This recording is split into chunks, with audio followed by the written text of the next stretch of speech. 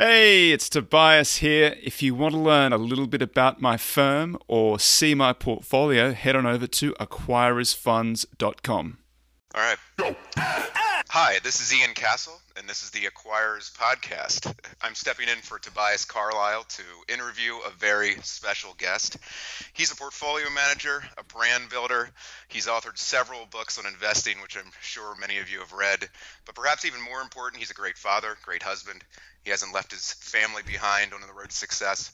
You know, it's an honor and privilege to interview the great Tobias Carlisle right after this. Go.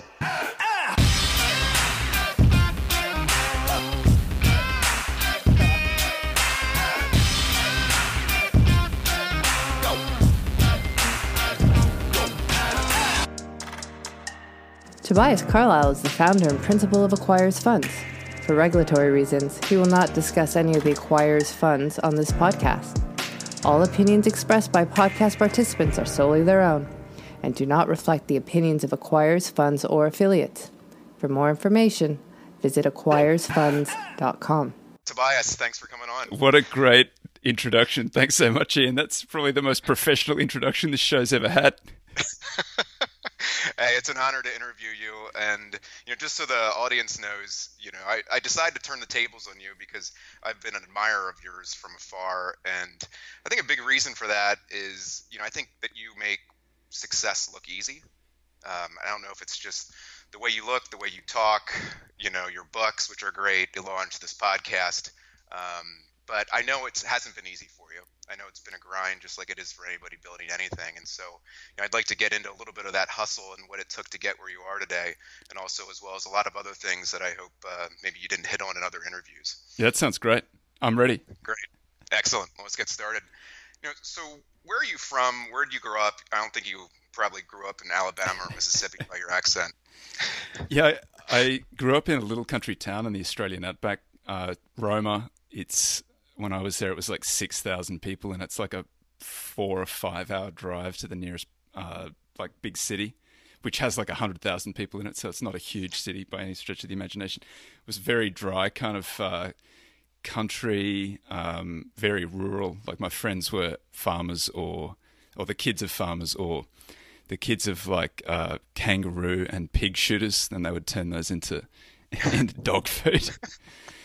So, it was a funny little town's got a doctor, dentist, accountant, lawyer, teachers. A few kind of. I wanted to do a professional job, but I didn't know what you could do, and I didn't want to do doctoring because that like blood. Accounting looked really boring. Law looked really boring too, honestly. But I had to decide at some stage what I was going to do, and my dad said you should do law because lawyers make lots of money. So that's not true. Lawyers don't make lots of money, I discovered after doing it for 10 years. But that was basically, so I left that little country town, went to university, studied law, got a job in a law firm that was like a big law firm that did mergers and acquisitions, and got transferred to the States after about 5 or 6 years. And I met my wife.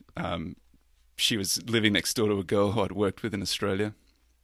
She came back to Australia for a little while when I worked as a general counsel for this company that I'd helped list, which is a really great story. These two guys from another little country town had put in $100,000 each into this thing, listed at like a $10 million valuation, $10 million market cap. So it was a genuine micro cap. Pico cap or something like that. Yeah. Tiny thing, which you can do in Australia. Yeah. You can list them that early on.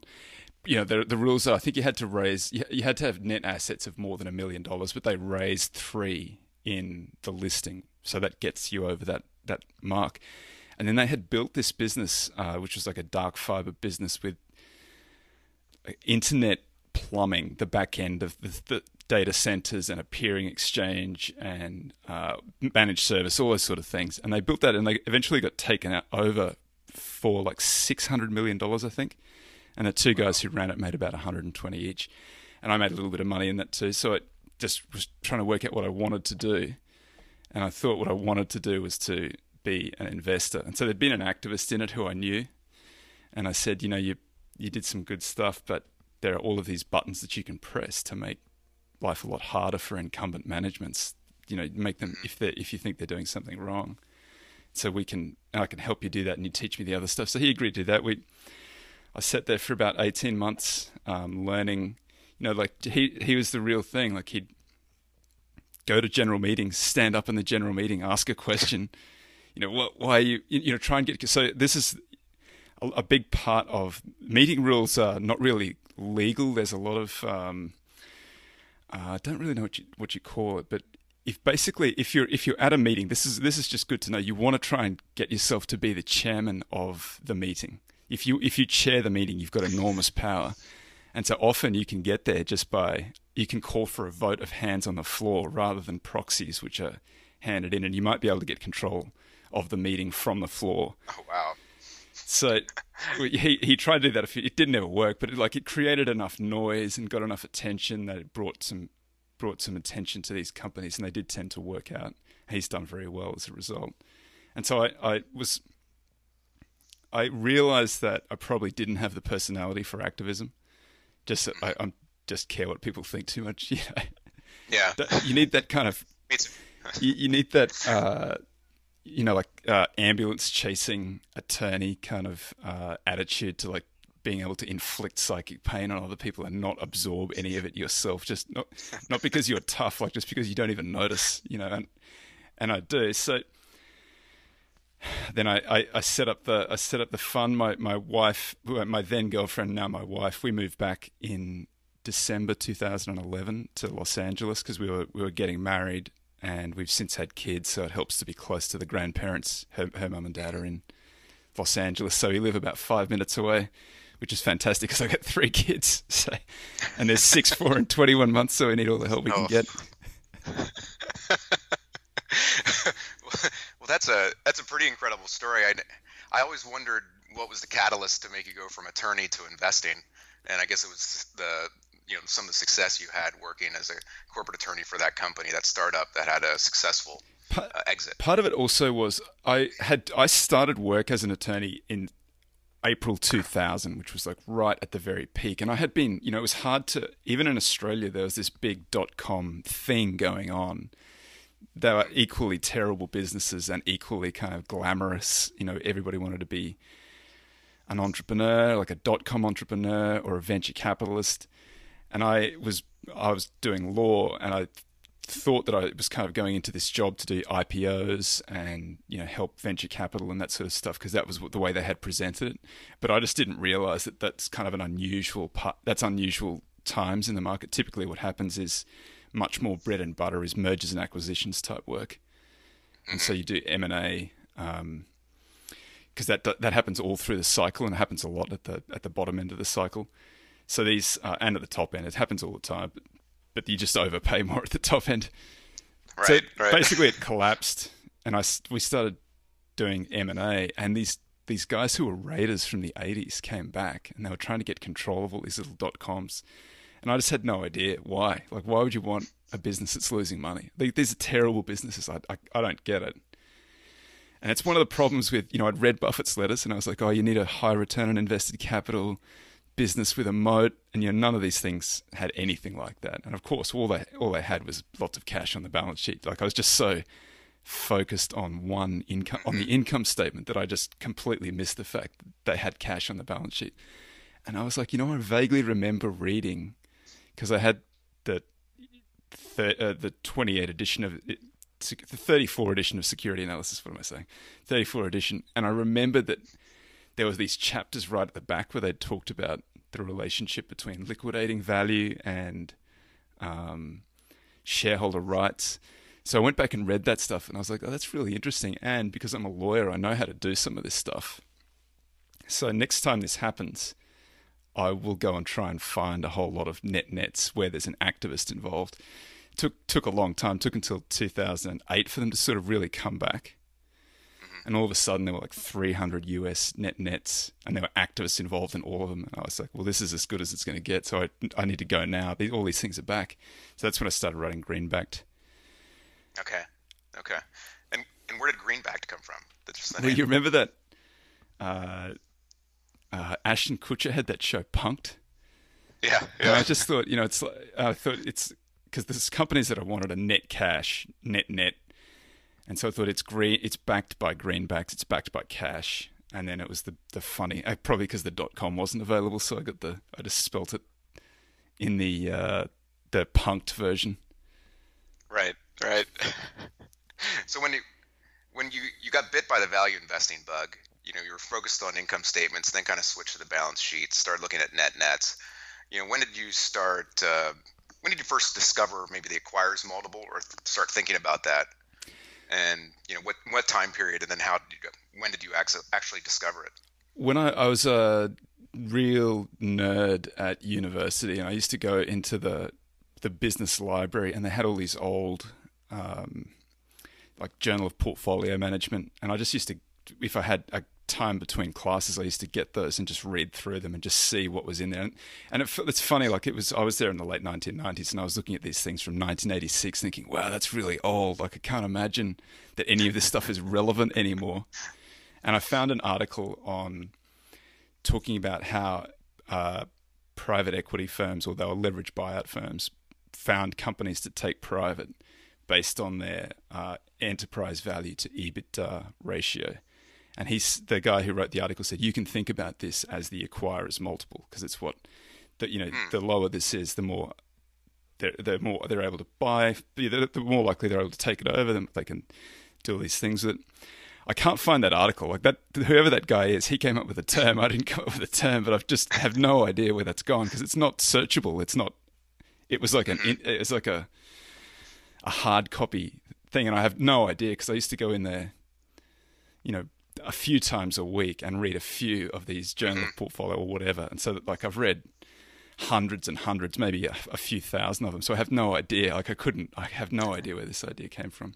But I saw the activist guys come back. I saw the private equity guys come back into the market. Private equity got very sexy in the early 2000s, and that was what all of the deals we were doing were private equity deals, were going private, and like little acquisitions and bolt-ons for these private equity type deals. And I saw some research called Darwin's Darlings, or the Endangered Species List, which Piper Jaffray, which is an investment bank, put out. And in it, they had listed out all of the... they were saying there's a bifurcation in the market at the moment. They were talking about... they were saying all the .coms have run away from all these other businesses, and they're really good businesses. They're growing like 30% a year. You can get them on EV/EBIT multiples of 3 to 5 times, and they're buying back stock, and still nobody loves these things. They're down on a regular basis, which is funny, because I thought that's such a weird... that we'll never see something like that again in the market. I wish I'd been around to kind of invest during that period, but they had used EV/EBIT, and so I was aware of some research. The Loughran did some... I forget his first name, but they've done some research that came out in about 2009 that talked about EV/EBIT and how that was a superior price ratio to book value, for the reason that book value just didn't work in like 94% of the market, and then the 6% where it does work, it's the bid-ask spread's just too wide to sort of make... It's not even clear that it's working there. Whereas EV/EBITDA does work really well. You can take any decile of any universe, long and short, and it'll pretty much outperform over the backtest data. So I started using it, and then I saw that I remembered that the magic formula had used it as one part of the earnings yield. Joel Greenblatt's earnings yield is part of it. So I saw some research by James Montier where he said he thought that the value part of it outperformed the whole value plus quality, and I just started building it up from there. So it's a combination of my background and the research that I was reading to sort of come up with that idea. And you started, I think you ran some analysis with Wes Gray. Is that correct? I think I remember in an interview you mentioned. The book Quantitative Value has all of that. We went and found every bit of industry academic research that we could possibly track down. Yeah.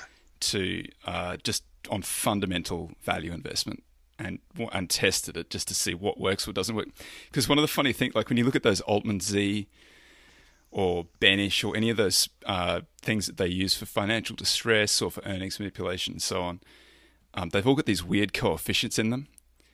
So, what you got to weight this particular thing with this 0.288, which makes no sense. Like, there's no reason why you would weight. So he's just done a linear regression, Altman or whoever it was, Benish, I forget specifically which one I'm talking about here, but they've done a linear regression of companies that have gone bankrupt, and they've said these are the, in their financial statements, the ratios that you can extract from their financial statements. These are the kind of ratios that are associated with approaching bankruptcy or approaching financial distress or earnings manipulation or whatever the case may be.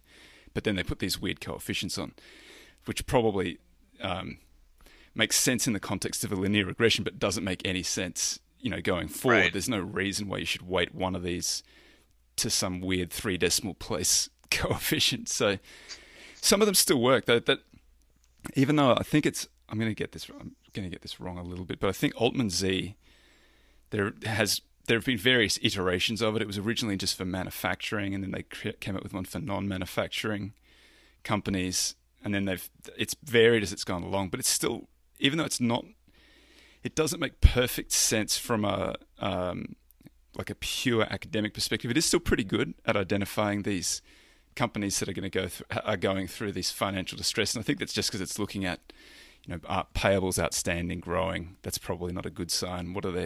What's the quick ratio? What's the acid ratio? Right. Stuff like that. Like if that's blowing out, if that's getting worse, that's not a good sign. So it's stuff like what's the asset turnover and so on. So all those things, they do kind of add something, I think. You mentioned some of the back tests in your book, and it's a wonderful book. I've read it 3 times. Twice before preparing, and then I read it again preparing for this interview. But you've done some back tests against Joel Greenblatt's formula, which you just mentioned, and it really just trounced the magic formula. Maybe why do you think it outperformed so greatly over the magic formula? Well, just so the idea is that the magic formula is this equal weight of EV/EBIT, which I call the acquirer's multiple, and Greenblatt uses the inverse of that, and that's his earnings yield, which is basically like a look-through PE ratio that just includes the cash on the balance sheet or debt and uses EBIT rather than the bottom line earnings. But then he combines it with this return on invested capital, which is what Buffett says you should be looking for. And to give Greenblatt credit, he dissected what Buffett has said and then created this very simple quantitative application of that idea and tested it, and it works. It does outperform. And we tested it again in quantitative value and doing all of the things that make it difficult for a strategy to outperform, like market capitalization, weighting the holdings so it makes it comparable to a well-known index like the S&P 500. We also lagged the data, so we assumed that you weren't allowed to trade until June on the K data, so on the annual data. Okay. And then the database is already point in time, so that should mean that there's it's not like this is a common thing, that there's some look ahead bias in back tests, that they presume knowledge. The system, you don't know that the system is trading on knowledge that it doesn't have, or information it couldn't have possibly had at the time.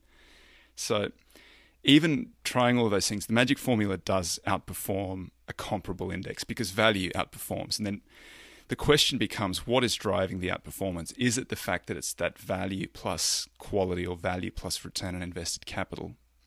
Or is it something else? And so when you devolve the two down and you test each side independently, what you find is that the value part of it delivers more than 100% of the return to the magic formula, and the quality side, the return on invested capital, detracts from the returns. And the reason, I think, is that the business is very competitive. As soon as a business sees that it's easier somewhere else, it's easier to make money in somebody's earning supernormal profits, they're getting much more than their cost of capital, then competitors come in and they try to compete for that money. And that's basically microeconomics. They push down the profitability of those companies. And the reverse happens too. So in industries where they're going through a tough time, the weak hands get forced out first.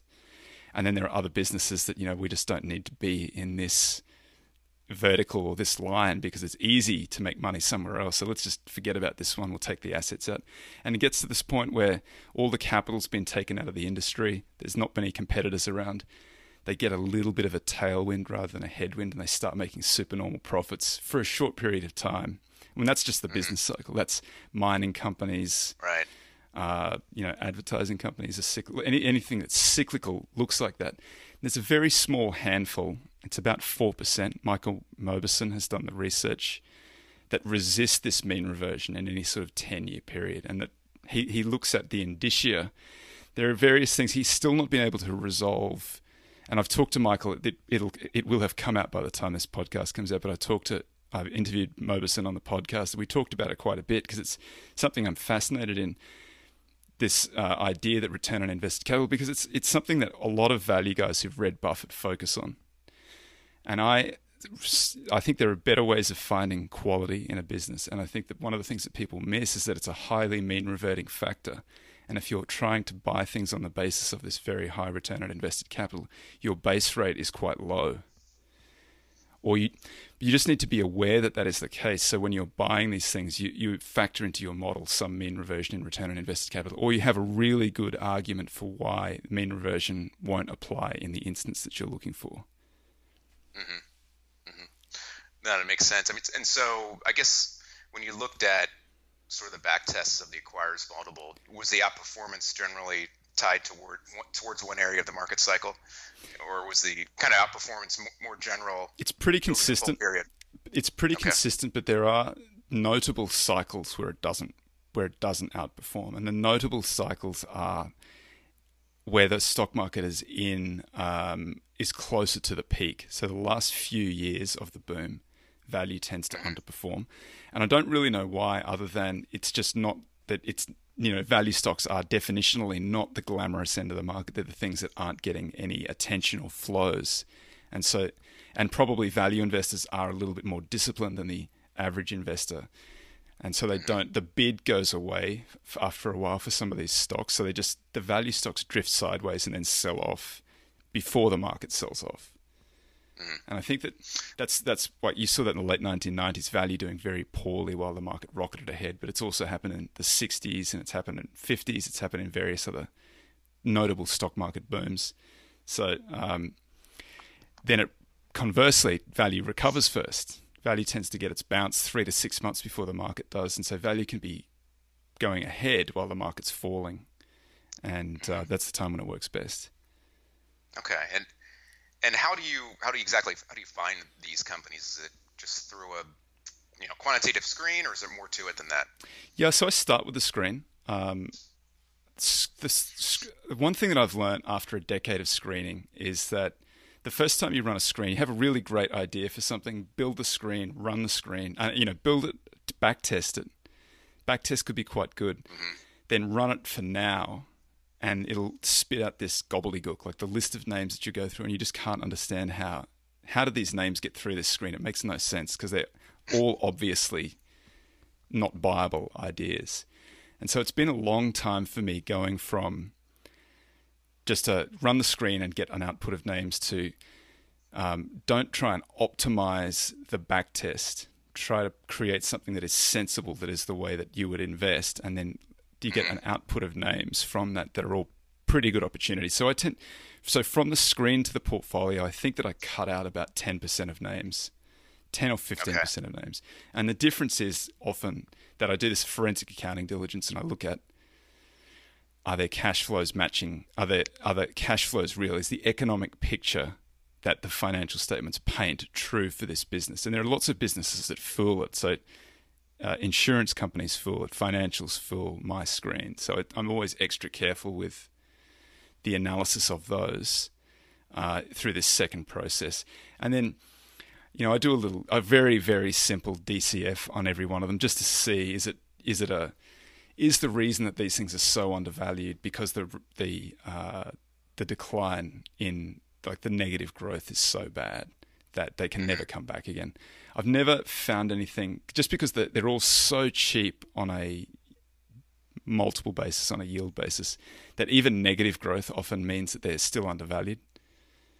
And I think a lot of what you're trying to do as an investor is to find these things that what's the reason that these things are neglected? It's because it looks like they're in terminal decline. And I think that really it's not a terminal decline. It's just a regular part of the business cycle. And now's a really good time to get them while they're cheap relative to depressed business. So I try and get them at that stage. Some of them are going to be mistakes. Like half of them through any given rebalance period are mistakes because it's not at the bottom of the cycle. Or they're genuinely in terminal decline. But that's okay because the ones that work so much better than the ones that don't work because there's already very low expectations for these businesses. So when they don't work, They're sort of like, that's kind of what we thought you were already. And when they do work, it's a big surprise to the market, so there's a big change in the price over the full data set on average. That's pretty typical asymmetric returns that people expect to find in value, and I find it's true. And in your book, you also talk about how position sizing and rebalancing, when done correctly, that should, a big part of your outperformance actually comes from that. I'm curious, how have you decided on the amount of positions in the strategy, position sizing and when to rebalance? So I wrote a book called Concentrated Investing because I was interested, there are two arguments for how you concentrate or how diversified you should be. And there's the academic approach to it. And what they're trying to do is eliminate non-diversifiable risk, So what they're saying is if you create a portfolio, how can you make your portfolio track the market as closely as possible with the fewest number of stocks? And they find that by the time you get to 30, there's really no marginal benefit to adding a stock beyond that. Value investors have got a different approach to it. But it should be somewhat informed by that other idea because if you think about it, it's true. I mean, if you take a random sample of stocks, what is the chance that you either outperform or underperform? I mean, it's a statistical sampling question. You should be able to create something that looks roughly like the market. So, what number of draws from the hat have you created something that is a market portfolio? And then you think, well, how do I then go about creating something that doesn't track the market portfolio? Well, you need a value tilt, or you need some sort of tilt to the portfolio that you're creating. But then that creates another problem where you're buying these companies on a value tilt. What's the appropriate number to sort of capture the underlying phenomenon that you're trying to express? So the value guys have sort of fallen out. There's the Buffett approach, which they say is to apply some version of Kelly. Kelly's really tough to apply, I think, because you can get the edge over odds by what the market is implying, and your own personal information is your own valuation, and that's the difference between where the market thinks it is, where you think it is. That's your private information, so you can derive edge over odds and make a Kelly weighted bet. The problem is that Kelly is created for guys playing blackjack in sequence, right? So they get one hand, make a decision, toss the hands, keep on going like that. Whereas in the market, you're playing all of your hands at once all the time. And if you're in playing all of your hands all at once, that definitely changes the sizing of the position. So a 40% position might make sense in isolation, but if you've got 40% positions, you're not going to leave your portfolio because Kelly never risks ruin. That's the most important rule. So you have to scale them down. And then when you start doing that, you think, well, I've got to include any positive expectation bet, which could be, maybe I need some exposure to treasuries, maybe I need some exposure to gold, maybe I need emerging markets. And then that scales everything down again. And if you're genuinely applying those rules, if you're genuinely doing that, you get to this point where your portfolio looks more like a traditional value investor's sort of 20 to 30 positions. Maybe you're weighting the bigger ones 5 or 6%. Maybe you're weighting the smaller ones 3%, and then I'm short as well. So my shorts are. I can talk a lot about the shorts, but the shorts are. No, I actually wanted to because I saw you're in 30 longs, 30 shorts, and I'm just curious. Are you able to run back tests on that? I'm curious how much of the outperformance came from the short book. So the shorts, do two things. So the way that I think about the portfolio, because it's 130-30, there's a 100% net long portfolio there. It's just like a traditional value investing portfolio. Then there's another market neutral portfolio that's 30 long and 30 short.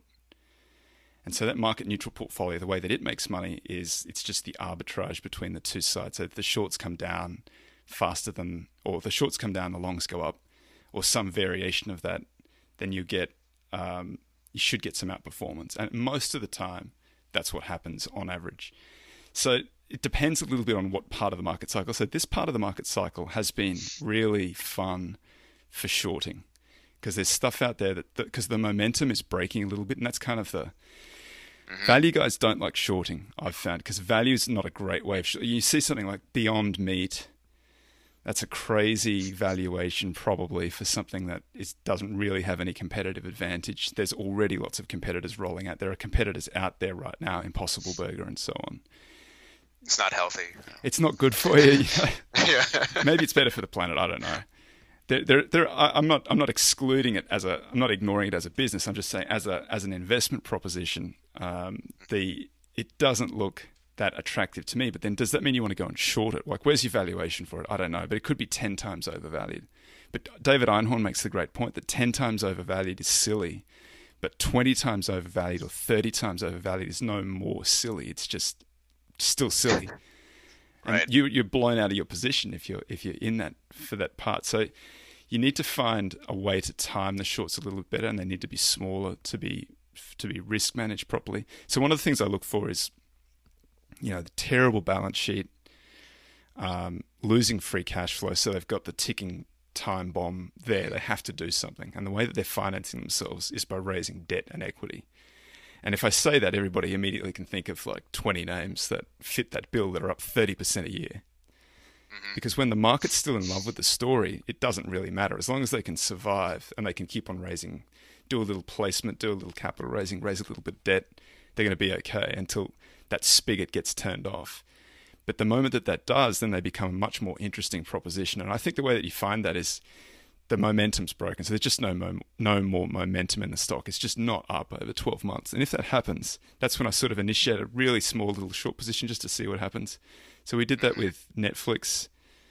Netflix has been a widowmaker trade, but Netflix has had this enormous momentum for the last 6-8 years, and it doesn't have it anymore. That's true of Tesla. It's true of Canada Goose, which is a new one I've got on. Canada Goose, it's not a software as a service business. It's a $500 jacket in a weakening economy with not a great balance sheet. So that's one of the ones that I've put on.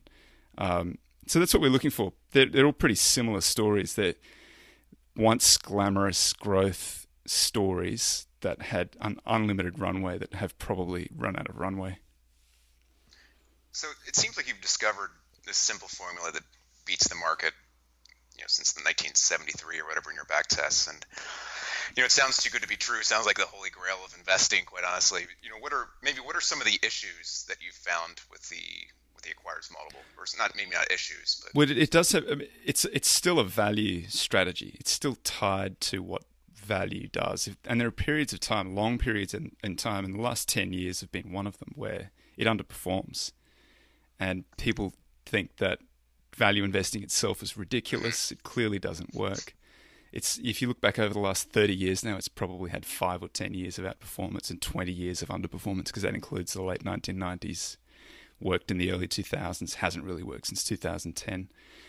So I think that it's just, the acquirers multiple is just if we test all of the price ratios, it has tended to be the best one. It's still a value ratio. It's not going to do anything magical. It's going to. Right. It's pretty good at finding undervalued companies in aggregate over time. It's going to work, but there are long periods where it doesn't work, and it requires some discipline. And it's hard to buy some of these stocks, because I can look at them. I know what's wrong with them. I know they've got a problem. Yeah. And I don't know if it's going to get better. I'm just betting on the fact that the price that they're offered at right now is such a weird price for them, that they're either priced as if they're going to zero, or there's something a little bit better can happen, and then you get such a big return. Although that hasn't been the case for the last few years. They just I buy them and they keep on going down. And that's not the shorts. Well, it's a good segue to could you talk a little bit about the benefits of an ETF against maybe an SMA or a fund? The ETF, so there are two types of ETFs, so active and passive, and they have slightly different tax treatments. The only difference in practical terms is that the passive ETF has to follow an index, so you can create an index. So there's some argument, there's always some argument, are passive investments better than or worse than active? It's a funny kind of question, because the definition of passive is not what you think it is. Passive just means that it's tracking an index, and an index can be you can self-index. You can create an index of positions in a portfolio. So you could be running a portfolio, have that turn into an index, have somebody follow that index. That's now that person following that index is investing passively, even though there's an enormous active share in that portfolio. And so active share is just the difference between an S&P 500 market capitalization weighted index and some group of stocks selected from that same 500 universe. So if you hold 5 stocks equal weight with a value tilt out of the S&P 500 universe, you're going to have enormous active share. But if those 5 stocks are tracking another index, then they're technically passive. So it's active share is what you want, because that's what leads to outperformance. It also leads to underperformance. So there has to be a good reason why you're diverging from the index. Value is a good reason to diverge from the index. So it should deliver performance over time. The advantage of an ETF really is twofold. So if it's this passive ETF, then it has capital gains tax advantages. You don't get flow through. So if a manager sells an underlying position, the holder of a mutual fund or a managed account will incur the tax on the basis of that sale if it's in a taxable account. In an ETF, that's not the case. If they're managed properly with this create redeem function, they're able to eliminate the capital gains. And it's very liquid. If you open up your brokerage account, you can type in the ticker. You can invest directly like a stock. You don't have to fill out forms, which you do with a mutual fund or a managed account. And if you want to fire your manager, you just open up your brokerage account and sell it all. Yeah. So what's the process like for launching an ETF? And what's the break-even point, in assets that you need just to kind of break even as an ETF? It varies because there's lots of different ways of implementing it. So that you can if you own your own trust, that could cost $1 million, and your operating costs might be $350,000 a year. You could be a sub-advisor to somebody else who's an advisor, and you might not have any you might not have any costs at all. The advisor is taking all the costs. So there've been issues with advisors firing sub-advisors. So the hack ETF pretty famously they just changed the index, so the guy who came up with the index wasn't getting paid anymore. And there have been other examples where people have created a successful ETF and then lost it because somebody further up the food chain was able to kind of figure out a way to cut them off. So it's important, I think, to make sure that your manager or the manager of the ETF is the advisor, because then their destiny is in their own hands. And then the question of break even is kind of like, where are the fees and what are the underlying costs? So the underlying costs can be $300 to sort of $400,000 a year for an ETF, and then the fee on top of that. So fees are typically sort of 50 basis points to maybe 1.5 points. And so the break even somewhere between, it could be 80 on the high end, and it could be sort of 25 on the low end, something like that. Okay. No, thanks for sharing that. I was always curious.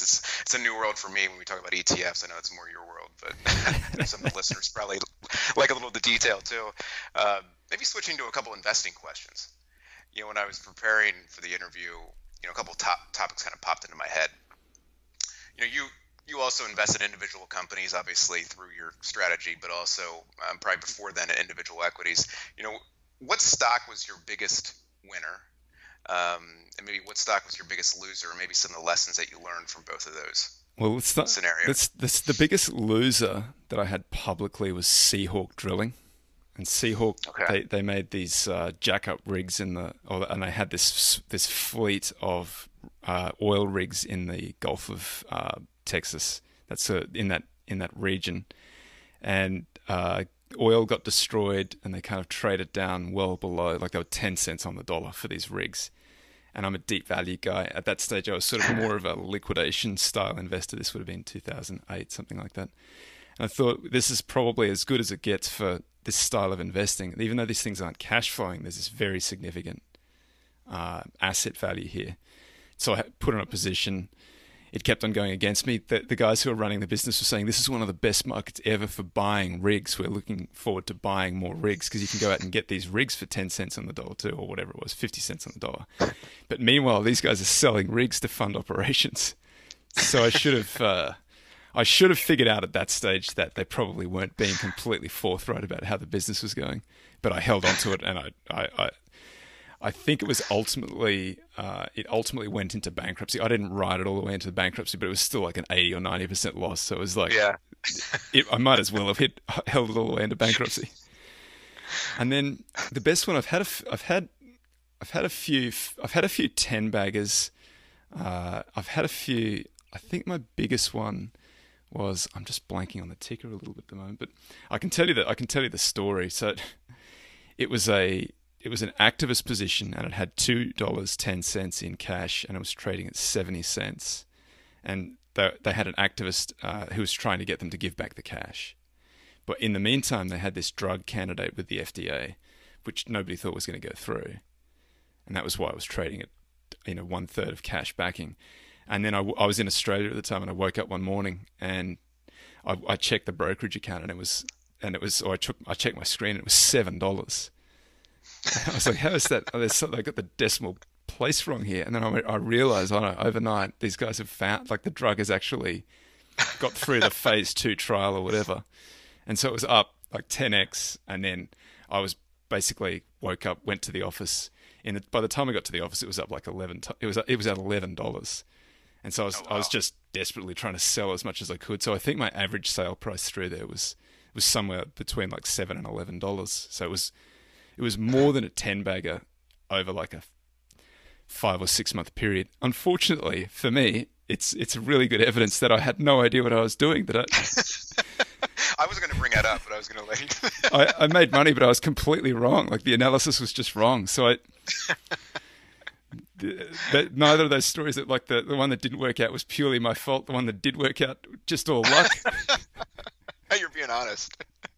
But one of the interesting things is, like, the biggest returns in the market often comes from value situations that turn into growth situations. But it's hard for value investors to hold on to growth. We talked about that before we even got on this podcast. When you buy something because it's cheap, it's hard to hold on to it when it isn't cheap. And yet, the latter part is kind of where the big money's made. And I think it's easier for growth investors to identify and participate in value, probably more so than it is for value investors to feel comfortable with growth. And I'm just curious how you feel about that. Yeah, I agree. I think that's absolutely spot on. Every time I think that the best thing that I could have done was just buy positions and never sell them. And I think you get some that will not work out, and some that you could have sold at a bump. Like, it was up 50% inside your time frame, got to value, you should have sold it, and then it traded back down to where you held it or something like that. I'm sure that happens all the time. But you do get these businesses that go from being in a lot of trouble to being very good businesses 7 or 8 years later, and they're up so much more over that period that I don't think that it really matters that you hang on to the ones that don't work. I think that you get better returns probably by just holding for longer and longer. I think it's incredibly hard to do behaviorally, because you beat yourself up so much for the ones that don't work out, or the ones that you had the opportunity to. Your analysis was right initially. You got the little bump to value that you're expecting. You didn't sell it out at that stage, or you thought that something better was coming. You traded back down, so you feel like you've made a mistake. But I think that the best returns are always from coffee can type portfolios, where you put on whatever positions, then you just forget about them. That's probably the best thing you can possibly do. Like, here's your time capsule for 2019. Put the stocks in there, and then don't check it for 10 years, and then do the same thing again the next year. Yeah, we see that on Microcap Club. We have a member ranking, and basically the member ranking is just as a member, you profile stock ideas, and your starting price is the day you profile it. And your member ranking is just the cumulative return of everything that you profiled since you profiled it to the end of last month. It's just it's a very easy way. So if you profiled 3 companies, and let's say company A is up 100%, company B is up 50%, and company C is down 50%, your member ranking is 100. Right. It's just a very simple formula for that. And you can go in there and see what the member rankings are. I think Connor Haley, who was on last week. Yes, he'll be in your program. Yeah, I think it's at 4,000. So it's basically 4,000 percentage points of gains he's profiled. That's a 40-bagger. Yeah, and like number 2 is Paul Andreoli's at 3,000. Mike, my partner, Microcap Club, I think he's 4. But anyway, I think I'm up to number 4 for some reason. But anyway, what's interesting is when I looked at that, even for my own personal well-being, is just like, I start thinking, if I would have just held on to everything that I ever profiled, even on Microcap Club, and never gotten involved with it, it would have been an exceptional return. Yeah. And oftentimes when you get involved with things, like you were saying, sometimes it's easier to have a coffee can approach to to some of these things.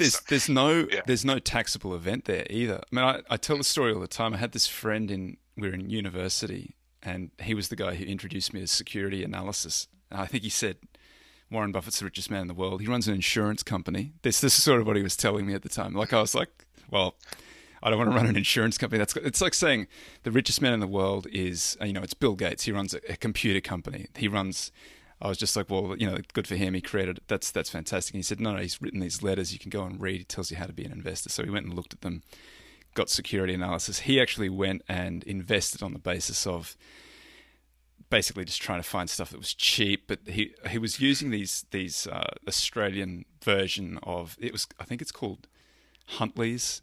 And it was like a phone book, and each page had a different, because this is like pre all of this stuff being on the internet. That's how long ago this is. It was like the 1987 or something like that. It was getting pretty close to being on the internet. But you could buy this little phone book, and each page had the stock, a listed stock on it.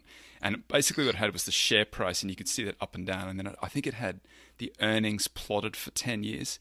And his whole thing was he'd just go through and he'd find where the share price had fallen off a cliff, but the underlying earnings was still sort of chugging along. And he bought a few of these. And the first few that he bought, I think one went from 70 cents to 20 cents. And the other one halved. And then one that he wanted to buy went up, might have doubled, and he hadn't bought it. So he's just like, I don't know what I'm doing. This is all stupid. And he just forgot about it. And the positions were still in the account, but he went and did other things. And he came back to it like, it was probably the mid-2000s, and he looked at it, and like the two positions that he had put on that had initially gone down, but one was down 2/3, that had run to like $20. So from 20 cents to $20. The other one was like up to $10, so it was like 7 or 8 times, and the one that had doubled had then also proceeded to run up like another 20 times. So to his credit, he was like, well, it turns out that this stuff really does work. And he was in the positions that had run up that much, he was getting more out of them in dividends than he had paid to buy them. Oh, wow. So he was like, this is because Australian companies tend to pay more in dividends. They tend to, because you get this franking credit, which just basically grosses up the tax you pay, the company's paid, you get that back basically. And so you then pay tax at your marginal rate adjusted for this number. So that you can look at the yield on Australian companies. They tend to be like 5 or 6%. They're incentivized to pay out their capital, and shareholders like it in Australia. So that's a really, if you were that kind of investor, if you had put these positions on and been very disciplined about not selling them, or just every year you put whatever it is, whatever you save up over the course of the year and buy, you save up $10,000, you buy your 3 best ideas, whatever it is, and then you come back to it 5 or 7 years later, and it's paying out that kind of money. Like all of a sudden you've turned into, that's a real compounding machine, because then you can take those ideas.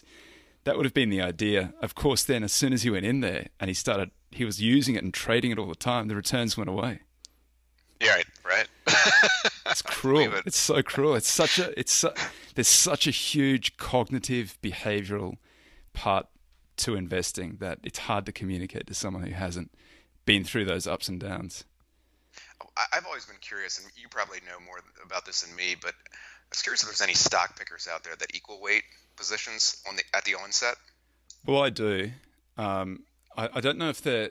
I don't know. I think that there are probably some guys who run. Probably that's more a function of the kind of structure that you're running. So if you're running a mutual fund, you may tend to you might put them on at 3 or 4%. More concentrated, like 20 positions or less, but equal weighted. Like everything's going to be a 5% position or something like. Well, I do that, and the reason that I do it like that is that I just don't know which of the 30 positions is the best position. Even though I can see that one is more, there's on a ratio basis, one is at a lower ratio than another one, but it's conceivable that the one that's on the lower ratio isn't as good a business as the one that's on a higher ratio. And it's, in fact, the one on a higher ratio is more undervalued. But then you also don't know what's going to happen in the future. They might, if they get a little bit of luck and you're in one of these things and it works, you can get pretty good returns.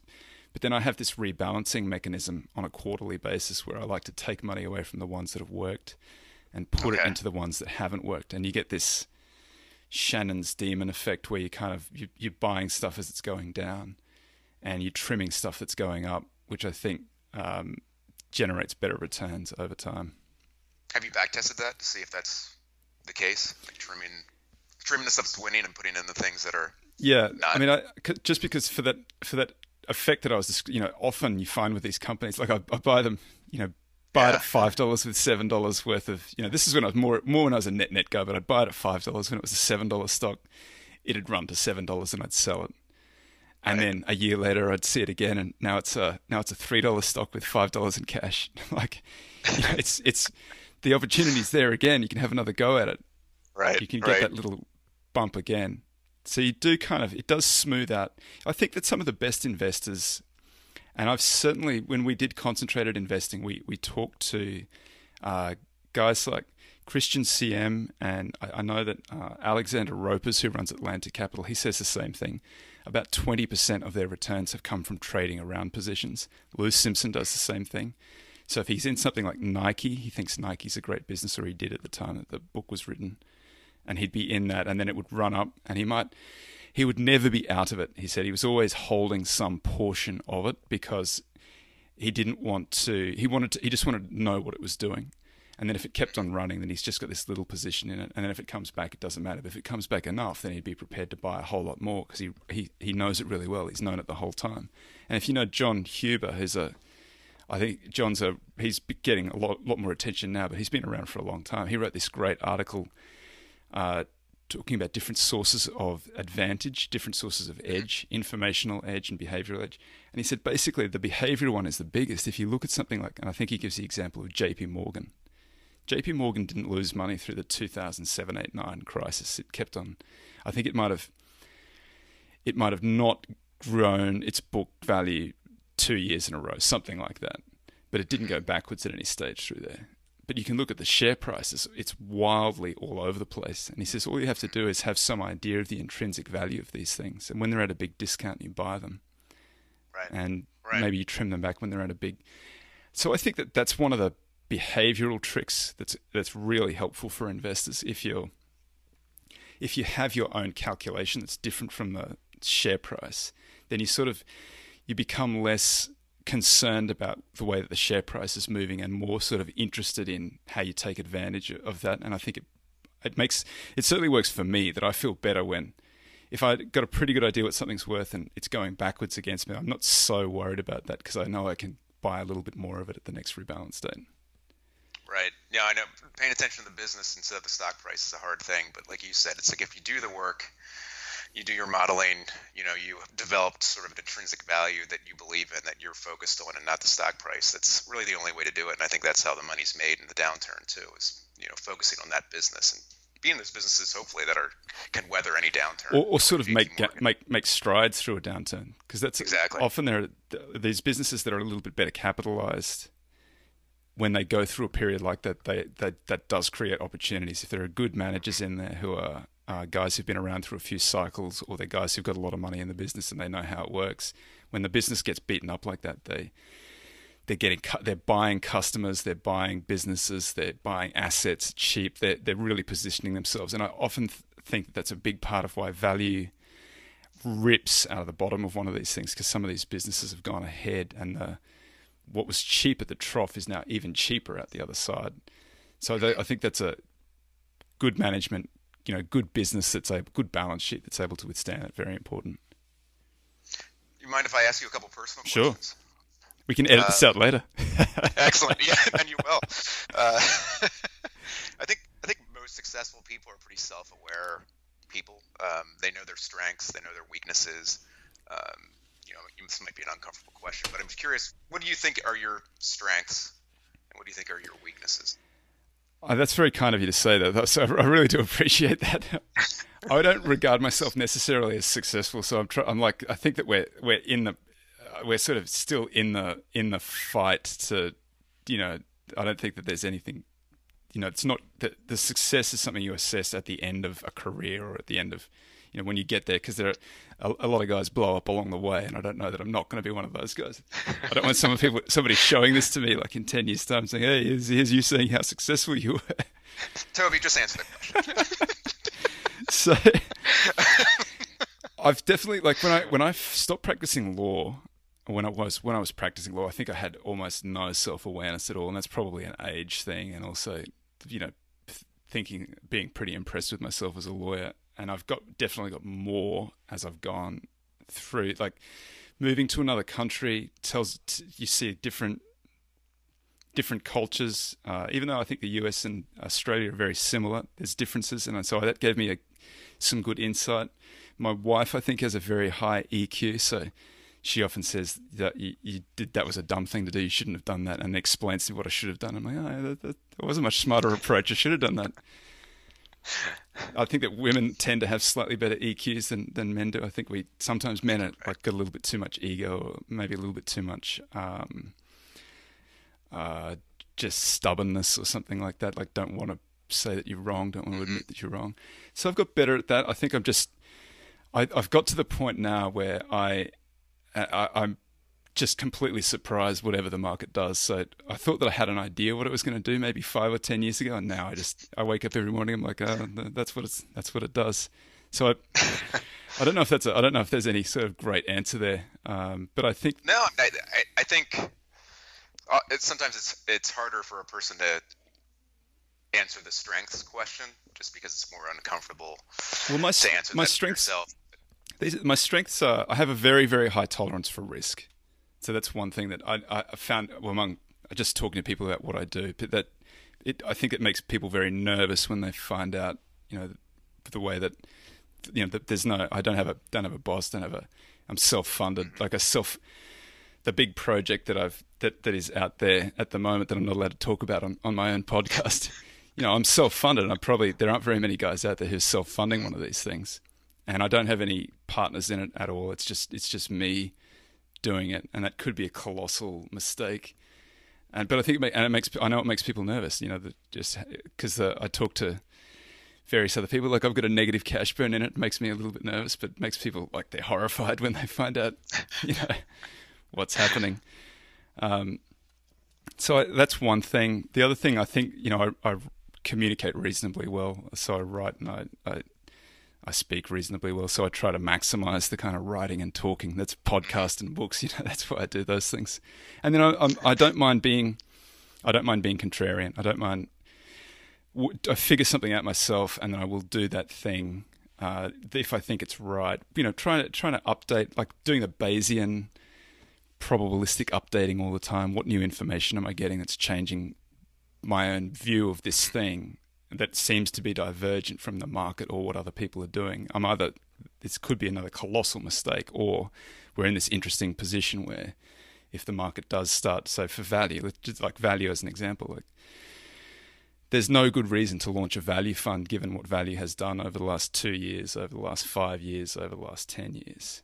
But I think that if you believe in mean reversion, this could be one of the best opportunities in the last 20 years to be a value investor, to be putting on value positions, to be investing the way that I do, which is with a deep value style.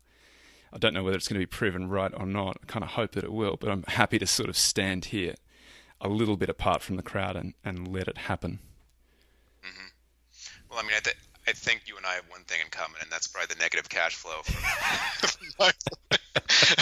from being a full-time investor, and then you're self-funding your project. I should take it public. The cash burn rate probably get like a 50 times multiple in it.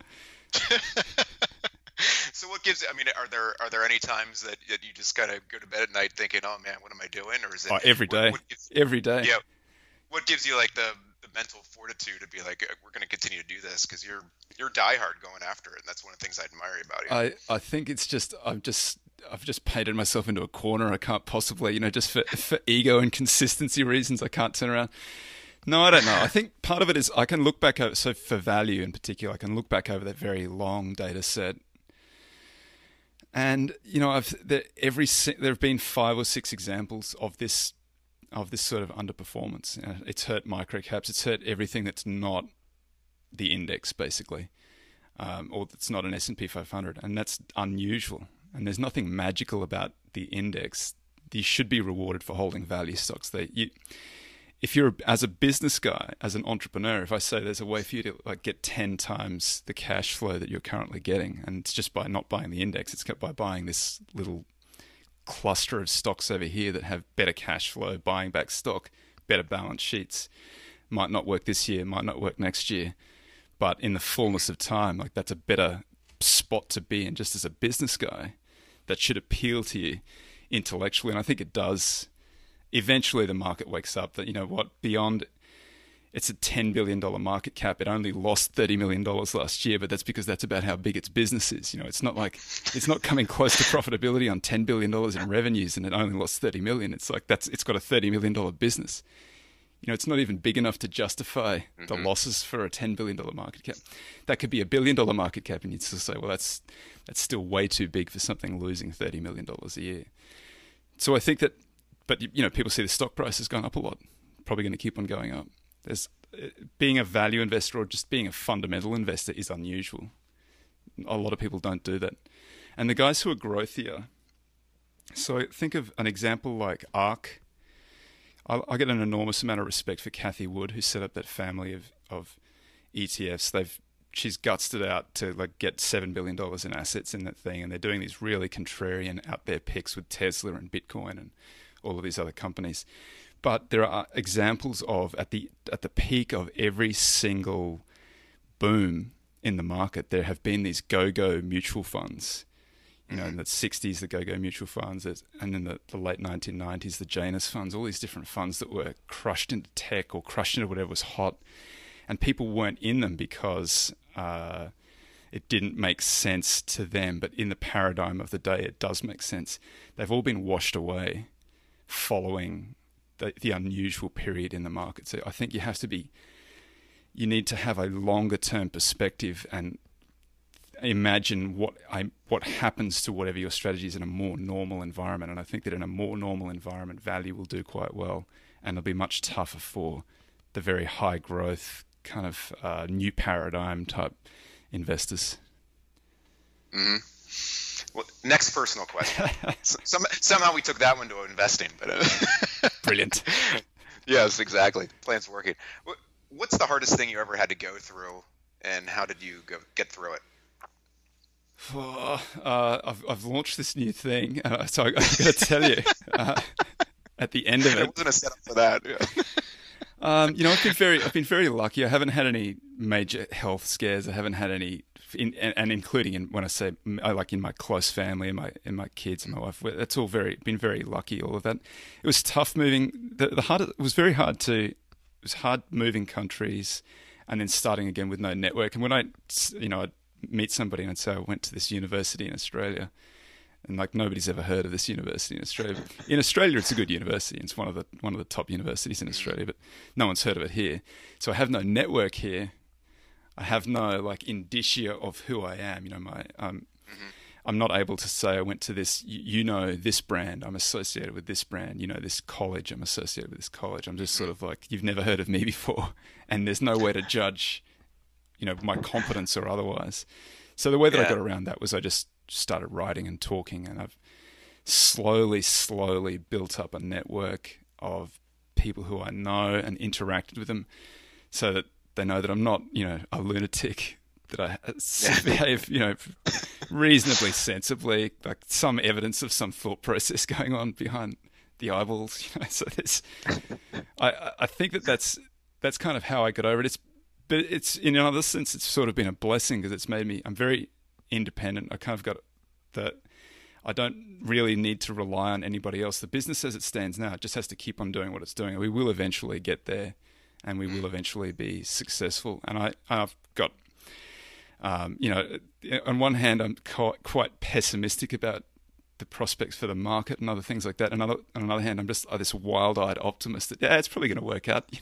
Most businesses fail. Mine's not going to fail. This is going to work out. Well, it's interesting that you mentioned coming over here really with no friends, colleagues, nobody knew who you were. And I think that's probably one of your biggest strengths. I think I met you for the first time, was it 5 years ago at a conference? I remember it very clearly. I remember very clearly meeting you, yeah. And I remember hearing your name before that. And I remember sitting on your presentation, and I wanted to make it a point to get up and introduce myself to you afterwards. And I'm thinking to myself, this guy's probably going to be, he's a tall, good-looking guy, speaks well. He's probably going to be some a-hole, And right away, within 15 seconds, I realized you're just a real genuinely nice person. That's kind. And we ended up going to dinner together and spent another 2 hours together. And I think that's probably one of your, biggest strengths as well, is because within about 10 seconds, people feel comfortable around you. Well, that's good. That's good. And I know you like working in solitude and contrarian mindset, but I think that's a gift that you have that you'll probably go on to do bigger things with. Well, that's kind, man. I do. I remember that. I remember it very vividly because I don't know what your avatar. I can't remember your immediate avatar now, but you used to have this black and white avatar. It's stenciled. The stencil avatar. And I thought, this guy's got this really intimidating look on his face, and he's got the black and white avatar, which means he's not messing around. He's here for. I'm like, he's going to be this really kind of dominating personality, and then no, of course you're a very friendly, fun guy. So we had a great time. Last question, maybe to help set this up.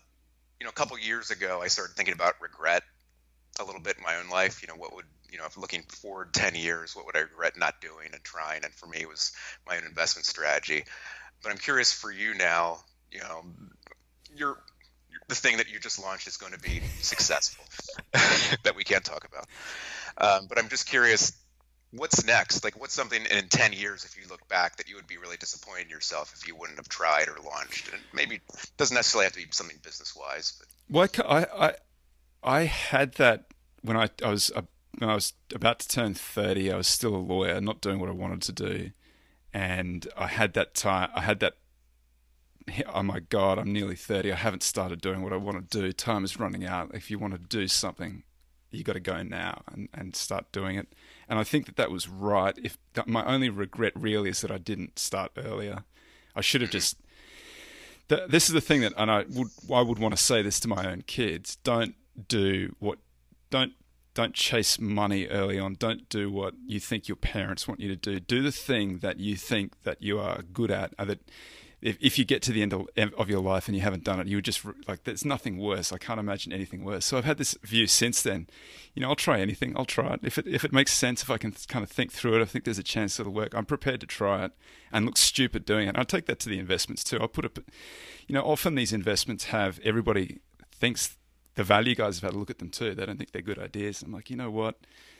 It's not over for some of these businesses, and it's not assured for some of these other ones either. You are paid for kind of taking the little position and trying something out. So I'm doing the things now that I would be really upset if I hadn't done them in 10 years' time. Mm-hmm.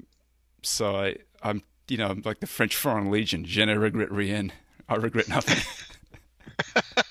Excellent. Well, we'll leave it at that. It's been an honor turning the tables on you and interviewing you for on your own podcast. I'm sure most of the people in your audience know how to get in contact with you, but if they want to learn more about the Acquirers Multiple, go read his book if you haven't. It's a great book. Buy a few copies. I've read it a few times. You can check out acquirersmultiple.com. You can follow Toby at Greenbacked on Twitter. If you're not on Twitter, you should be on there. A lot of other great FinTwit people are on there. It's a great way to follow Toby, me, or anybody else. And if you can't find Toby, just put his name in the search box. You'll be able to find him. If you'd like to see my portfolio, I'll just say this. If you'd like to see my portfolio, you can go to acquirersfunds.com. And I'll try and put a link up there so you can click through really easily to find. If you're interested in the stocks I hold long and short, you can take a look there. But I just want to say, Ian, thanks so much. It's been so much fun. I was so happy when you suggested that you'd come and do the interview. I was a little bit worried because that old black and white avatar. I thought I was going to get the third degree. I was going to get cross-examined. No, I'm pretty friendly. I was going to feel the sting of those management teams when you go in to put them under the microscope. Oh yes, yeah, that could be another podcast. Well, we should do that. Yeah, we should. All right, thanks, Toby. Have a great one. Thanks. Toby will be back next week. Yeah, anytime. Thanks, Ian.